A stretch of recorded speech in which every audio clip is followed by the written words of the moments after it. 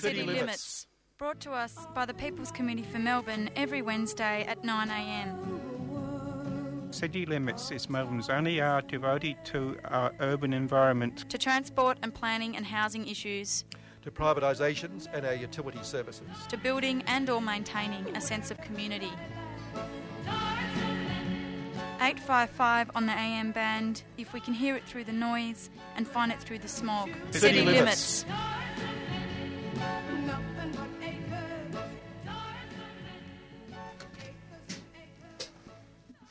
Okay, acres and acres of tar and cement, and I'm sitting here looking quite mute or sounding quite mute because I wasn't saying anything.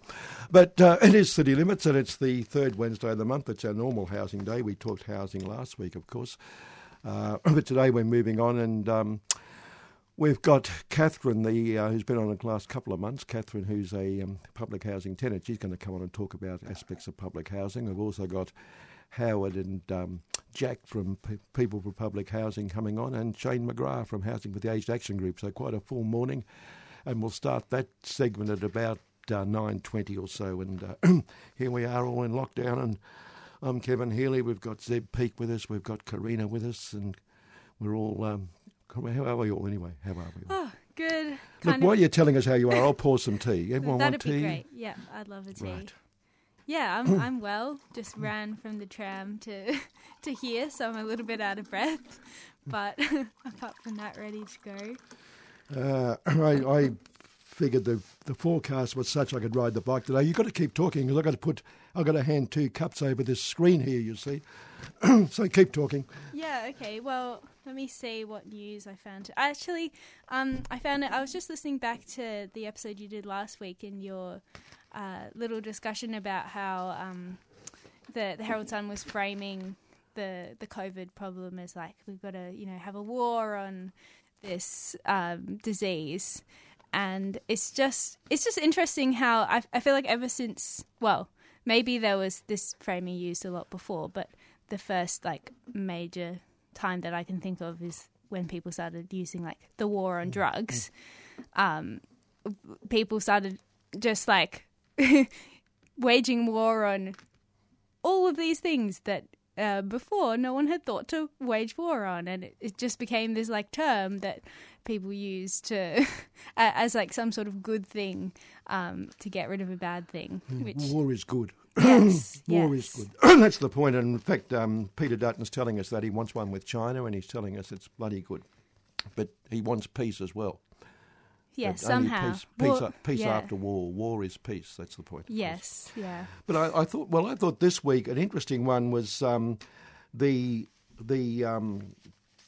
page yesterday, the world page on the Herald Sun yesterday. Let's kick off with the Herald Sun as usual, because they found the 3 perhaps most important stories across the whole world yesterday. Their world page. Mm-hmm. The head story was Furious Britney Quits Music, Blames Family. Now there's a story for you. Accused sex fixer a tyrant. But below that, a big picture, and then Queen returns to check on her horses. And Oh my God. yes, now this is the big story of the day, the big Yeah. world story in the whole world. The Queen has returned to her Sandringham estate for the first time since the death of the Duke of E. The 95-year-old was seen wearing a white top adorned with pink roses and a green gilet as she drove around Wood Farm Cottage on the Norwich property. She was pictured driving, etc. So that really isn't that critical world news yesterday? Yeah, this That's is the it. breaking news Of that all we the need things to keep on happening in top the world, of. that's it. Yeah. So good on the Herald Sun. The one I found interesting, you mentioned about war. There's currently these war exercises going on up Queensland, the ones we have regularly, and they're upset that China has come and watching them. Now, I think America particularly and Australia get upset if Chinese ships sail in Chinese waters. I mean, because they get in the way of American ships sailing in Chinese waters, for God's sake. Peter went and watched this live firing exercise over the weekend and had a great time watching it. Peter Dutton, the now Minister for Defence. And he said the only objective for Australia is to have peace within our region. See, he wants peace. Our partnership with America, with Japan, with the United Kingdom, with New Zealand and with others in the Indo-Pacific region should send a strong message to the Communist Party. Who's he talking about here? And others that we have a great capacity, we have a great deterrence, and we will do whatever it takes to keep peace in our region, which involves, of course, going to war. And he said also, this sends a message to our friends and to our foes that we have the deepest relationship with the United States. So isn't that great to see? Yes, very promising. He's very dangerous, that man. I mean, he was probably... where's he more dangerous? Minister for keeping refugees locked up or Minister for going to war? I mean, it's touch and go, isn't it? He also, though, a couple of weeks ago, I think, showing sort of what sort of person he is, he ordered his department and serving military personnel to stop pursuing a woke agenda. Woke's become a really in word, hasn't it, in the last year or so? But anyway, a woke agenda after the Defence held morning teas where staff wore rainbow clothing to mark the International Day against homophobia, biphobia, interphobia and transphobia. And so Peter thought that was quite terrible. Defence represents the people of Australia and must at all times be focused on our primary mission, which of course is to kill people, to protect Australia's national, that's what we have to do, Australia's national security interests. We must not be putting effort into matters that distract from this. To meet these important aims, changing language protocols and these events such as morning teas where personnel are encouraged to wear particular clothes in celebrations are not required and should cease. We have made it clear, etc., etc. So Pete's against all that as well. Yeah, he's soon going to be waging war on woke. Well, on woke and on presumably on people who want to exercise their whatever their sexual preference is, which is their business, but not Pete. Pete thinks it's not theirs. Now, also, we mentioned a while ago that the Fair Work Commission had deemed that a worker for Deliveroo was in fact a worker for Deliveroo because for the simple reason that the worker worked for Deliveroo, but Deliveroo doesn't think the worker does work for Deliveroo, and so it's appealed the decision, and they say, in fact, that the decision shows the commissioner who gave the decision had gone off the rails. He was completely wrong. The appeal, and they said the appeal could have broad implications for whether the gig economy must pay minimum pay and conditions, and will test the full bench decision. That a Uber Eats rider was also not an was not an employee, but that this has turned that one around. And it's interesting, they comment the appeal could have broad implications for whether the gig economy pays minimum wage and conditions. Well, that's what concerns them, of course, because they don't. Yeah. And what they're really fighting is the right not to pay minimum pay and conditions. Yeah, and so they're like claiming that their workers are micro entrepreneurs or some such. So they're sort of. Well, their argument is that they work for different delivery people, so therefore they're not their direct employees and all that. Yeah. Another one, Zeb, I found interesting because the Financial Review is one of the great supporters of the fact that we should keep the economy open, and lockdowns are really bad because they hurt the economy, and we have to balance the number of people who get ill or die versus the impact on the economy, and the economy should win in that situation as far as they're concerned. Yes. And of course, for that reason, Gladys Berejiklian's been a real hero of theirs because she hasn't locked out, and Victoria's been absolute bogeyman because it has locked down, or even a bogey woman, I suppose you could have. And so it's interesting that now that she's locked down, they've turned on her a bit. Berejiklian loses nerve at construction expense, and there's an article by one of their feature writers saying that the construction industry should be left open. Now, this is also interesting because apart from supporting keeping things open, the Fin Review is totally opposed to the CFMEU. And any time it goes to court or any time it does anything, the Fin Review attacks it. It reports the court cases. It reports the judges saying how totally lawless and what disrespect for the law they have. quotes the millions they get fined and the thousands of dollar fines to individual workers and organisers as well, mainly around issues to do either with safety issues or a picket line, with picket lines now being illegal, of course, or calling someone, dare you say it, that illegal term, a scab, for God's sake, how awful. So it does. So it attacks that union regularly, but when it suits it, this is interesting. This article, Berejiklian loses nerve at construction's expense, and it points out the construction industry is really very safe. It takes all the precautions, and it should be left open. But then it says, the state's biggest construction companies, etc., and they have incredible safety things, and the reason they have incredible safety things, the very first reason is thanks to strong unions. Wow, these are the same people who say these same strong unions are illegal, break the law, have no respect for the law, and suddenly, when they want to argue that way, they're strong and good. Yeah. Yes. Wow, maybe we should have more lockdowns. Maybe, but anyway, suddenly unions are good. Isn't that wonderful? Yeah, amazing. I guess, yeah, when it suits them, anything, they can say anything. That's right. Well, this editorial the same day, just no need to read on, but the headline was PM should set a vaccine market to reopen Australia. So their big concern is to get business back going and all that sort of stuff. Yeah, and of course there was that the sort of discussion recently about Kevin Rudd's involvement in the vaccine procurement. That's right. But he had according to the government, he had no impact whatever, and he probably didn't actually. But yeah, but he probably wants to keep that ambiguous, Yeah, little Kevy. And I mentioned, of course, that when the union gets dragged up before the courts, when it's really bad and not good, as it is this week, then individual workers, individual organisers also face very heavy fines.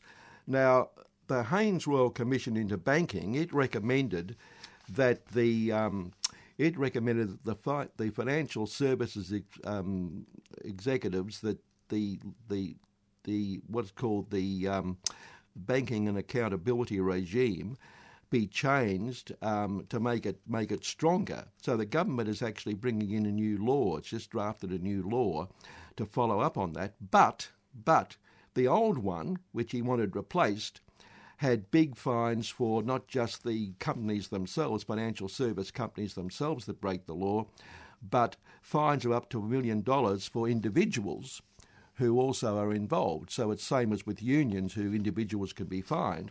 But in the draft legislation, the government has dropped the fines for individuals. So now building workers can get fined, but executives in financial institutions who break the law can't be fined individually under this new law. Okay. And Macquarie University professor and risk culture expert Elizabeth Sheedy said the removal of individual penalties of up to $1 million under the draft was disappointing and a missed opportunity. It's difficult to understand why it has gone down this path, and the most obvious explanation is that there has been a lot of lobbying from the industry. And indeed, the Financial Review points out intense lobbying by the big four banks to water down the legislation was revealed last year, when the banks each sent representatives to a series of briefings held by Treasury with instructions to push back against the fines. And people involved with the Royal Commission say that it certainly doesn't go anywhere as far as Hayne had intended. But getting rid of the fines went further than Hayne intended. But what they've also done is now, where the old law didn't, they're now including superannuation funds in this. So they're really desperate to get superannuation funds. So they're actually now including superannuation funds under this, and the super funds say, well, this is ridiculous because there's no history of misconduct with superannuation. And anyway, it's good to see the government being at least consistent and doing what it does. Mm-hmm. Okay, look, we're going to take a break. We'll come back and we're going to talk to public housing worker Catherine. Public housing tenant Catherine. Get it right, Kevin.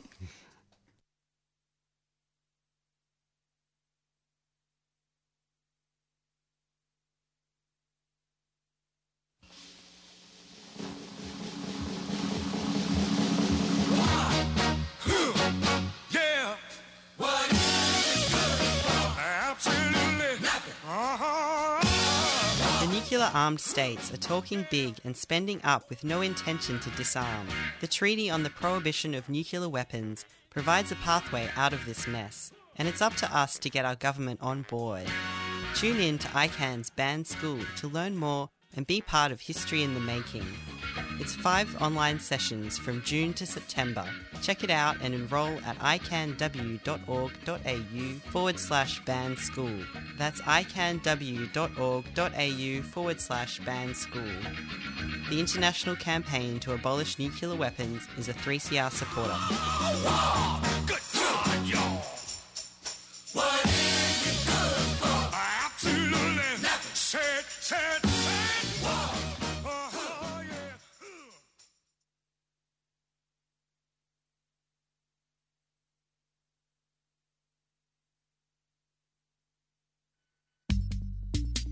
Fitzroy Legal Service has launched a free information and advice phone service for people who have been stopped, questioned, fined or charged for breaching COVID-19 restrictions. Have you been fined or charged under the new laws? Or stopped and questioned by police for being outside? Call 0434 136 501. Weekdays between 9am and 5pm. That's 0434 136 501. Or head to fitzroy-legal.org.au for more information. You can also report incidents at covidpolicing.org.au. Fitzroy Legal Service is a 3CR supporter.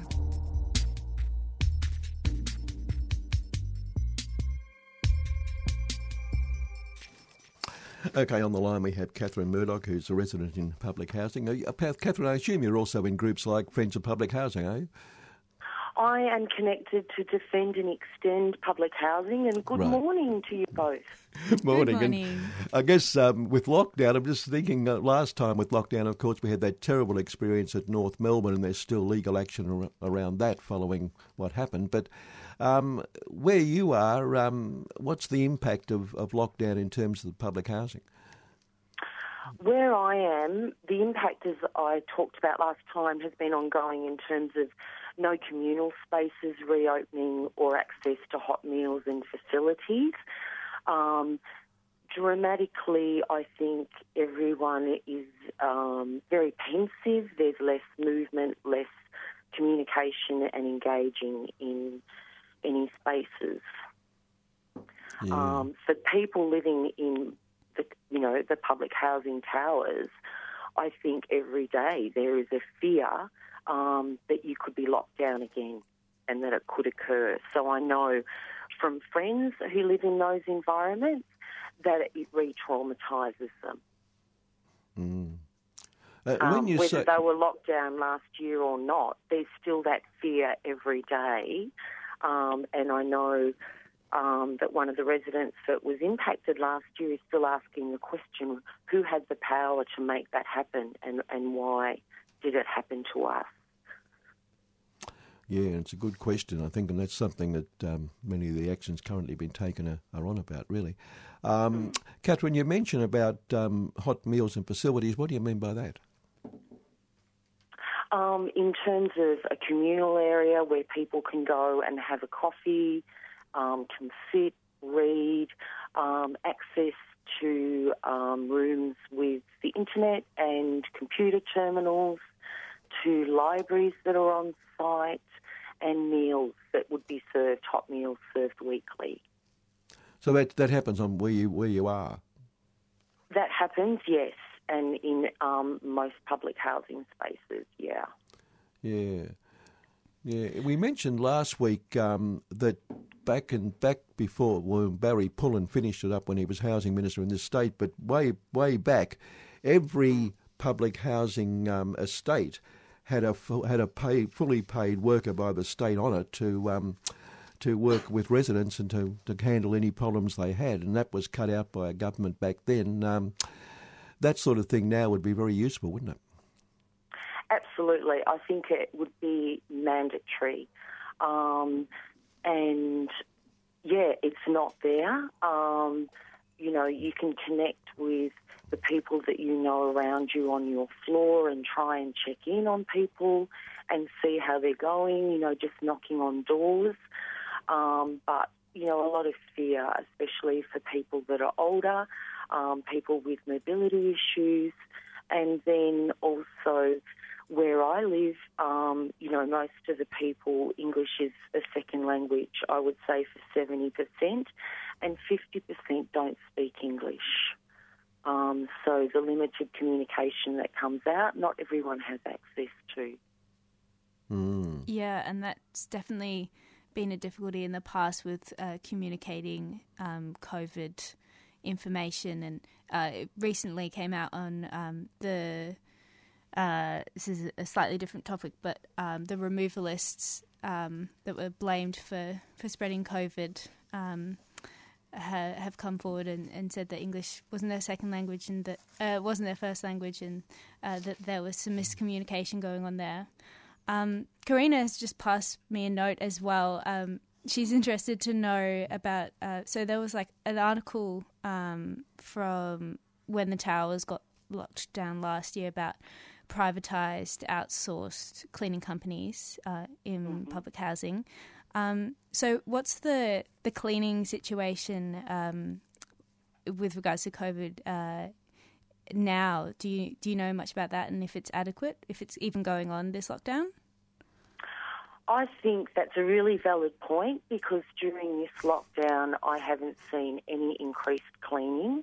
There isn't the same presence in terms of hand sanitizer and access to those sorts of resources.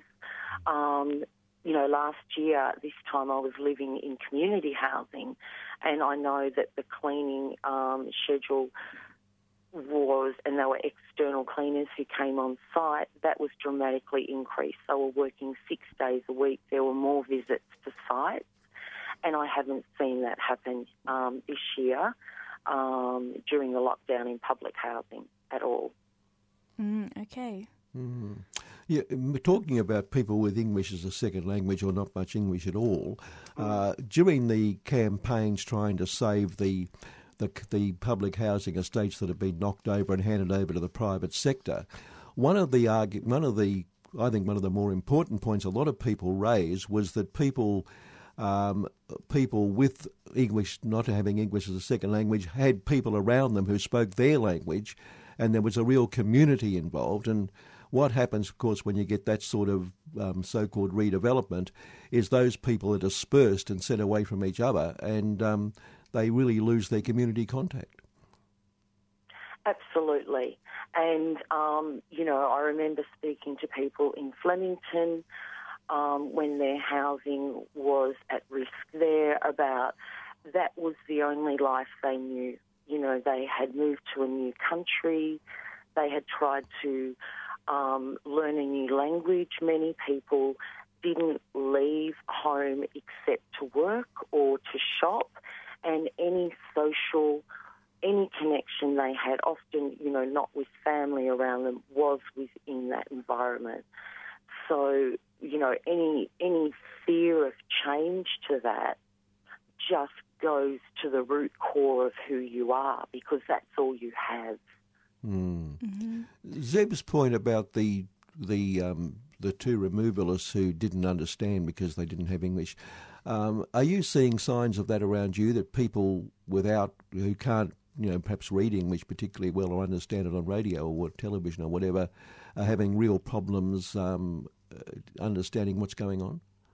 Absolutely. And for example, I came home one day this week and I saw a maintenance person with a trolley, and there was one of the ladies who lives in the building who doesn't speak any English, and she was following him, and I was trying to ascertain what was happening. And the maintenance person said to me, she keeps following me around. She doesn't speak any English, and I've been to her place and she won't let me do the work because she kept pointing down, and I was trying to explain to him that she lived on the floor below and to work out what was going on. So, that was a barrier in that instance. And he wound up by saying, okay, I'll come down with you one more time. But she was just following him around the property from floor to floor, and obviously that dialogue wasn't able to happen, and he just said she can't speak English, and that was it. He'd given up. Yeah. Just as well on that idea of communities being broken up when public housing gets demolished. I've heard this idea, this like rationale for demolishing public housing and then rebuilding it with like part public housing, part private, or part community housing, social housing. And part of the rationale is this idea of like social mixing, which I'm not even really sure what people mean by that. But I wonder if you could talk a little bit on that and what you think of that that sort of rationale that's being pushed. I think that's a really pertinent point, and to be honest with you, you've really got to ask, what do they mean by that?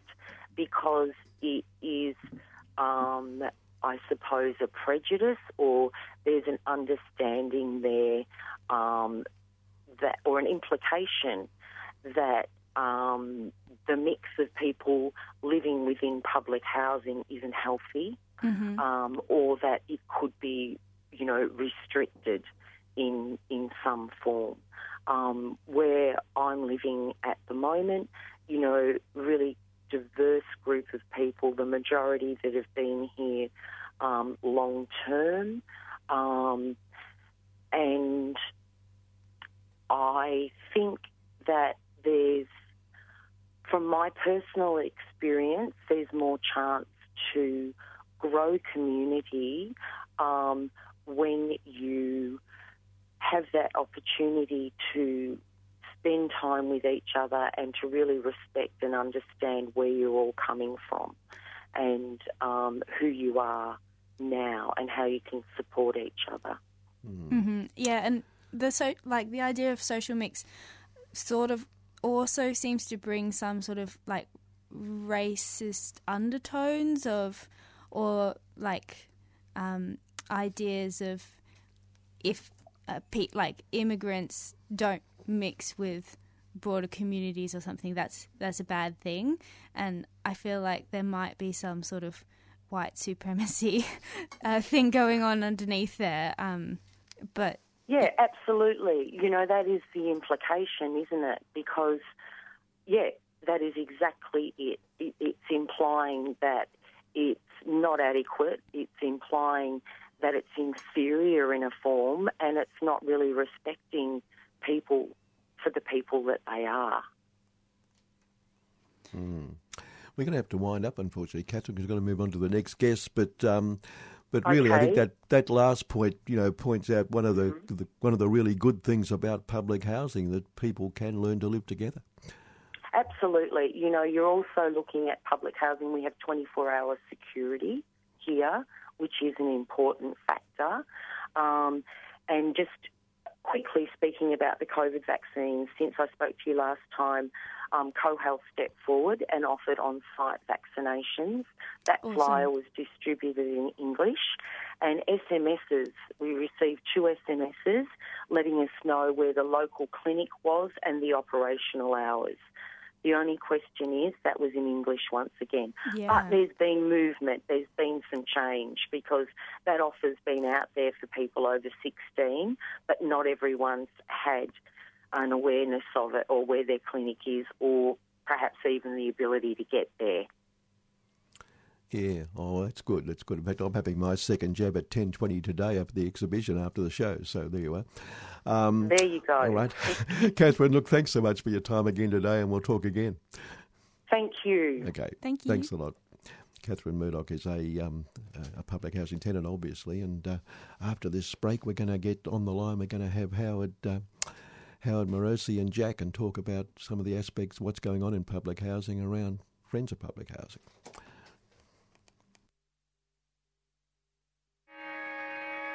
online and nationwide right across Australia from the 1st to the 31st of July, and at Cinema Nova from the 21st to the 31st of July. Melbourne Documentary Film Festival's Documentary Month showcases the best local and international documentaries.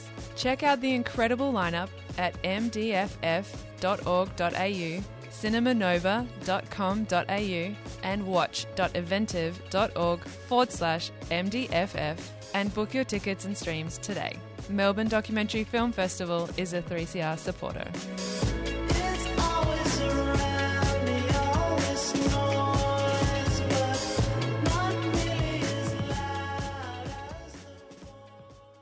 A proud black man, you should not wonder.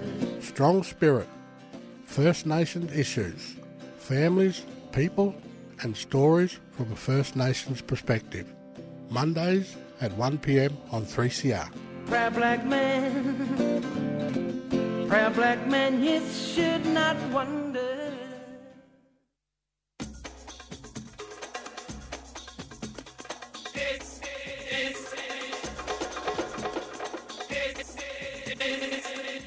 Salam Habibi. Salam Habibti.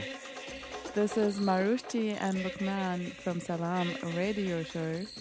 Tune in on Sundays from 4 till 5 p.m. on 3CR for some modern Arabic muzika. Salam Radio Show will be bringing you every week a search of new, modern and reinterpreted sounds of Arabic muzika ranging from trap, rap, hip-hop, pop, R&B, experimental, ambient and electronic music. Yalla Habaibna. Shu Natrin. Join us every Sunday on Salam Radio Show. Mainstreaming Arabic muzika. Boom.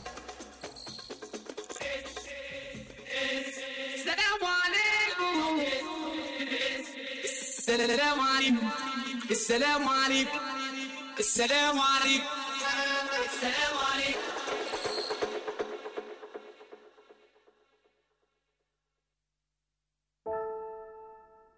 The census is happening this August. Your answers help make a better future for all of us. Like the number of babies, so health services know where we need mums and bubs programs, and the number of people in communities to plan local transport services. You can help tell our story. Look out for instructions on what to do. For more info, visit census.abs.gov.au. Authorised by the Australian Bureau of Statistics, Canberra. A 3CR supporter. You are listening to 3CR Community Radio on digital and online 3CR Radical Radio. Okay, on the line we've got Howard Morosi from Friends of Public Housing, and we've also got Jack from Friends of Public Housing. And Howard, we'll get an update, but I just wanted to run a couple of things past you very quickly. In the last couple of weeks we've had headlines saying, in fact, in The Age on Saturday, July 10, inner city renters revel in new lows as if rent's gone down. And 3 days later in the Financial Review, cheaper to buy than rent in thousands of suburbs. So there seems to be great confusion out there about that, but that all leads to the point, of course, that many people can't afford to rent at all. Yeah, well, the drop in rents has come mainly in the inner city, and the outer suburbs haven't really benefited from it. So people are moving out of the city. They don't really want to live in the city. And the vacancies are in the areas where the students, the overseas students, would have been, but can't come in because of the COVID restrictions. So it's just a particular drop in a particular area. It's not a general, like Australia's rents generally, and also including Victorian regional areas and outer suburbs have gone up astronomically. That was a separate story. But we won't go to that. But they're talking about people moving out, but it's forcing rents up in all those areas they want to go to. Yeah, that's right. It just shows again the problems with the private sector because it operates according to supply and demand. So prices get pushed up when there's more demand, whereas it doesn't happen, of course, with public housing. It doesn't also seem to work with wages, which are a price of labour, but they don't seem to zoom when the laws of supply and demand come into effect. But that's another question. Well, the problem is they have that's another topic actually. That's right. That's another question. Yeah. Topic, but if you have a supply of unemployed people, which the Reserve Bank attempts to do, tries to keep unemployment official rate around 5%, then you're going to get downward pressure on wages. Yep. Anyway, update us, Howard. What's the latest news in housing area, public housing area? Okay, is Jack there? Because I think Jack can take the lead today. Yep, I'm here, Howard. Thanks. Yeah. So the latest update from public housing is there's being a fairly major review on by the government. They call it the Social Housing Regulation Review, and getting input. So we've had an input from Defend and Extend Public Housing, and I just draw a couple of key points that I garnered from the input was that the review has no recognition at all about the role of public housing, the historic role of public housing. And I remind you that the government considers social housing to be both public and privatised community housing businesses. So there's absolutely no recognition of the role of public housing. And that sort of, takes us all the way back to the 1980s when, it all started off jolly happy with community housing. But now, 40 years later from the 1980s, our policy has been totally compromised by the private sector, and it's really now about business, not about good intentions. The other issue with the review and its terms of reference is that it's using the term social housing to again mislead the public, because most of the stuff in there is really about community housing and the interest there, and that's not coincidentally. Social housing is the term that's favoured by community housing proponents, and we call out that the government stops using that term, and if it's referring to public housing courts, and if it's referring to community housing courts, so it's like talking about apples and oranges. Both they're very different things. And then finally, the issue with the review was that it's a declaration of conflict of interest, because two of the three members of the review panel have senior backgrounds in community housing. And so, you can just see yet again, the government is just saying, this is a social housing review. It's being run by, 2 out of the 3 people running it are in fact community housing people. So one would wonder what they're really, really chasing. And just so, very quickly, the recommendations from the Defend and Extend Public Housing, its submission was, firstly, stop privatising public housing, what we have left of it, and stop giving away public land to community housing businesses, because that's going on. Build enough public housing to meet the needs of the waiting list of about 50,000 plus applications, which represent about 110,000 people. And also then, once you've done that sufficient build, expand public housing to everyone who needs it. It's a bit like having a social conscience akin to healthcare or education. There is a government-provided healthcare and education to anyone who needs it, and so it should be for housing as well, for anyone who needs and wants it. So that's sort of like the Reader's Digest, very quick review of what the submission there was on about. Yeah, the chair of that inquiry is Professor David Hayward, isn't it? He's one of them, yeah. Because he has a strong record, at least up till now. I hope he maintains it in opposing privatisation of public services. So we can only hope, I suppose. Oh, look, I can't talk about his motivations and things, but I would be absolutely delighted if he opposed the privatisation of public housing, but I mean, the trend has been for the last 20 years that, in fact, there's been little investment in public housing, and it's been investment in community housing. I mean, I've just got a couple of numbers here, and this comes from the community housing industry itself. back in 2009, there were 11,700 community housing properties in Victoria, and by 2019 that had gone up to 19,200. So it's a pretty sizable growth over 10 years in terms of percentages. And at that time, there was zero growth in public housing. So, it's just escalating and keeps on going. And I sort of I sat back and started thinking about, okay, so what's going on with this review? What is really going on? And I know one of the major criticisms of community housing has been that it's inferior to public housing, charges more, and also has worse terms and conditions.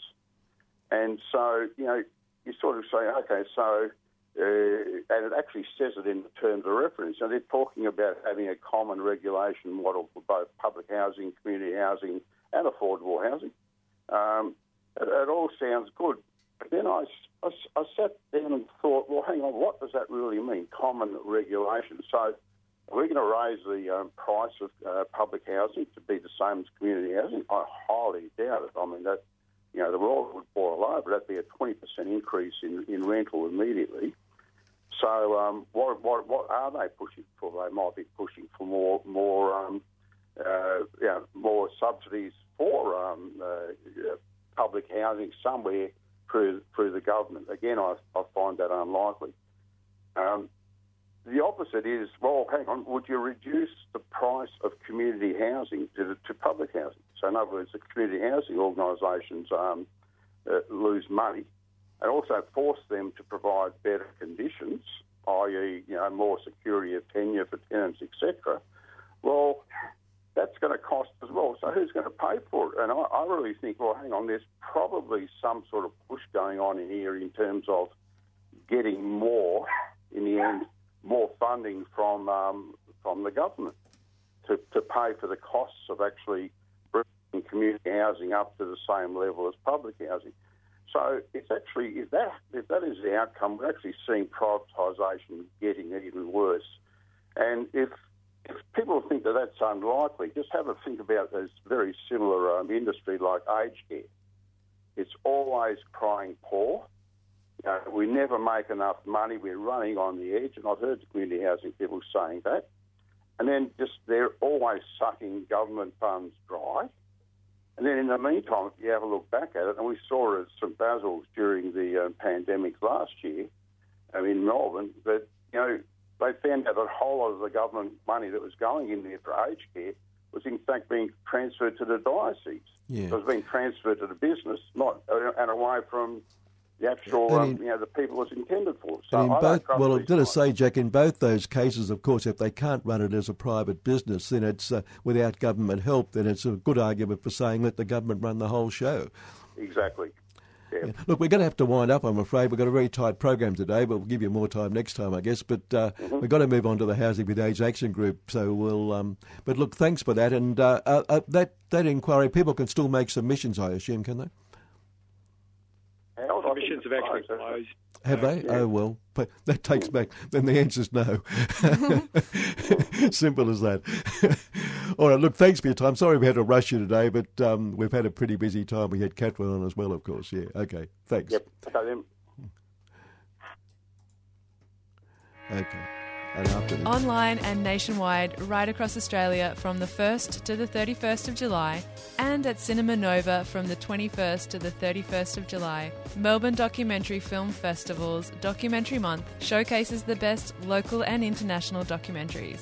Check out the incredible lineup at mdff.org.au, cinemanova.com.au, and watch.eventive.org/MDFF. and book your tickets and streams today. Melbourne Documentary Film Festival is a 3CR supporter.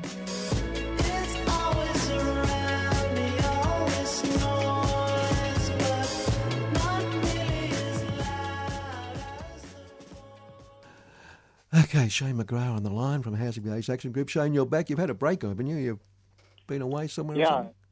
Well, I mean, going away isn't what it used to be, but I've been on holiday for a while. I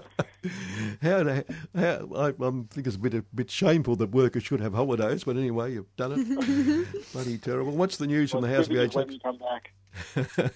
What's the news from the Housing with the Age Action Group, Shane? Well, look, I haven't caught the whole show, but I caught the tail end of the guest before me, and I think that they were talking about the same thing that I was going to. So I don't want to, tread the same ground too much. But We had Libby Porter on last week talking about it as well, by the way. So it's yeah, right. Well, the listeners are well and truly almost as sick of it as we are. But yeah, the government's review of the social housing regulation framework has been a big thing for us, for all the reasons that the other guests will have talked about already. I know that you were just talking about whether submissions are still available, and it's true the first round of submissions is closed, but I understand that there are going to be further discussion papers out that people will be able to make submissions on. I think the first one is out now, but people could probably find out more at the Engage Victoria website. Great. And is that do you have to make a formal submission, or can you just give input as an individual person with an opinion? Yeah, individuals can definitely make submissions to all kinds of government inquiries and things. If your listeners are older people who'd like to have that perspective included in a kind of collective way, HAG is definitely looking to hear from older renters in particular, whether in private rental or social housing, public housing, community housing, whatever. Our goal is to represent those views. So you can absolutely get in touch. I'll even give out the phone number if that's okay. Yep. Yep. Yeah, so you can give us a call on 9654 7389. You can check out oldertenants.org.au. We have some working groups and things like that are set up just so we can keep hearing from older renters about what they need. Awesome. Another little conversation that we had with Catherine Murdoch earlier on in the show, we were discussing this idea of social mixing as a rationale for sort of destroying public housing as it is now and then rebuilding it with part public housing, part social housing. I wondered whether you had any thoughts on that, and I'm not even actually sure what people mean when they say social mixing, but does that have... my understanding is that the research has thoroughly debunked this idea, which is a kind of ideology that justifies, kicking people out of public housing, selling off part of that land, part of that property to private developers. The rationale, which Catherine's probably gone over, is, that it's better for the poor, benighted souls who live in public housing to mix with, regular people with real incomes who can buy their own homes. But it's it's well and truly demonstrated this doesn't work. That public tenants are routinely excluded from parts of the nominally mixed socially mixed properties. The problem that we have, part of the problem is if people do think, part of the cause is people do believe that it's a problem that public tenants can become isolated from other parts of the community, is the idea that's grown over the last decades of public housing as the tenure of last resort. So not a place for working people, working families, all kinds of ordinary members of the community, but a place that increasingly, because of the way prioritised waiting lists work, is restricted to people who do experience the most severe forms of marginalisation and disadvantage. And when you deliberately select for only the most disadvantaged, and then say the problem with public housing is that it concentrates disadvantage, you're creating your own problem and then justifying, your own privatising capitalistic solution to it with the problem that you've created. That's so true. So, again, the solution isn't public-private mixes. The solution isn't privatising public housing. The solution is more public housing and better public housing for everyone. Yeah, and I suppose also public housing that, isn't tiny or public housing that is real, has enough space for people with families and also people that are just single people, so that you're not restricting who can live in public housing in that way either. Yeah, absolutely. I mean, historically, lots of working class families did grow up in public housing. Lots of people worked and lived in public housing. That was a perfectly normal situation. Whereas now, some people even have the idea that if you get a job, you should get kicked out of your public housing because it's not for you anymore. the idea of proper security of tenure is almost out of fashion. Yeah, it's bloody ridiculous. We just got to listen to correction. I think it corrects, though. I think you did correct it anyway, Shane. Social housing regulation review continues, not over. Second paper just released. Public tenants can contribute. Well, we said that. So, but thanks to the caller. But I'm feeling quite guilty myself, Shane, and I think all the people who use the Housing with Age Action Group should also feel guilty, because a correspondent to the Financial Review has fingered the problem with house price increases, the getting out of control, a factor not canvassed but which may actually be the fundamental cause of extreme house prices is that of human longevity in Australia. So it means people like me aren't dying fast enough. Yeah, I mean, well, Kevin, up to it. What can you say? Sorry, I'm quite speechless with that. Yeah, I mean, I think the letter writer can contribute to his own solution there. It's a she, but yeah, she actually goes on to say that it might be a good thing because of other factors. But that's an interesting. I thought it was an interesting point that we perhaps a bit of involuntary euthanasia might be a solution to house prices. Oh no. Can we start with the rich? I think that might be one. Well, they're better houses, aren't they? And we get more people into them, so that's good. Yeah, that's a good idea. Definitely the more economically efficient approach. That's right. Now we're getting close to end of time, Shane. A bit of a crowded program today, but any other items from the Housing with Age Action Group we need to know about, or events coming up? I don't think we have any events coming up. I mean, the main thing again I'd say is there are lots of reviews and submissions and things like that are happening at the moment, and we do try and keep our working groups active to make sure that we're getting informed about what people's views are. So if you're a public tenant, private tenant, whatever, so I'm repeating myself now, do get in touch and see if you want to get involved in some of the working groups or just hear about what we're doing. We'd love to hear from you. Yeah, excellent. Okay, it was there was also one of those glossy things that fall out of newspapers about one of the providers of so-called retirement living. And they say they provide freedom and flexibility that lets you choose when, where and how you want to live your life. Well, I thought you could do that without going anywhere near them. But they then have a series of things about questions to ask about funding.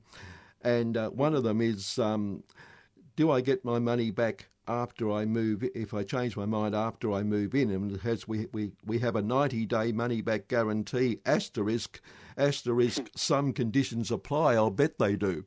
But yeah, I mean, the government is also reviewing the Retirement Villages Act at the moment, and another thing that you can get involved with, Hag, if you want some input on. But it's just wild to me that the way that prices work in retirement villages is just totally unlike any other commodity, any other product that a normal human being would ever consider buying. You pay them this amount of money when you move in. That's not the price. They just hold on to that money for you. And then when you move out, they decide what the price was, and then they give you back the rest of your money, and they keep all the interest from the interim. It's just a completely bizarre system. But you also pay a weekly fee. Oh yeah, that's right. You also pay your service charges.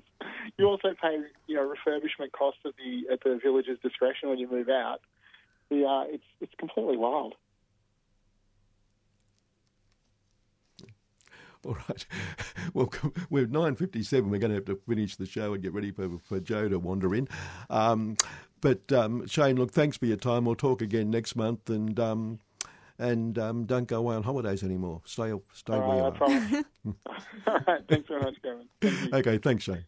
Shane McGrath there from the Housing with Age Action Group. And Zeb, next week now we're going to be talking about forests, I think, aren't we? I think we're planning. Is that right, Karina? We're planning anyway. There was a thought we'd talk on the fourth Wednesday about various things to do with forests and wood, etc. And the good news is for listeners that Zeb and Meg are going to run the show next week, and I'm having a week off next week, which is quite wonderful. Well, I thought I thought people weren't supposed to take holidays. No, it's not a holiday. No, this is called a working holiday. Damn, I'm sorry I said that. Okay, that's City Limits for today. Zeb, thank Karina for keeping us on the air and doing a wonderful job. Amazing. You've been listening to a 3CR podcast produced in the studios of independent community radio station 3CR in Melbourne, Australia. For more information, go to allthews.3cr.org.au.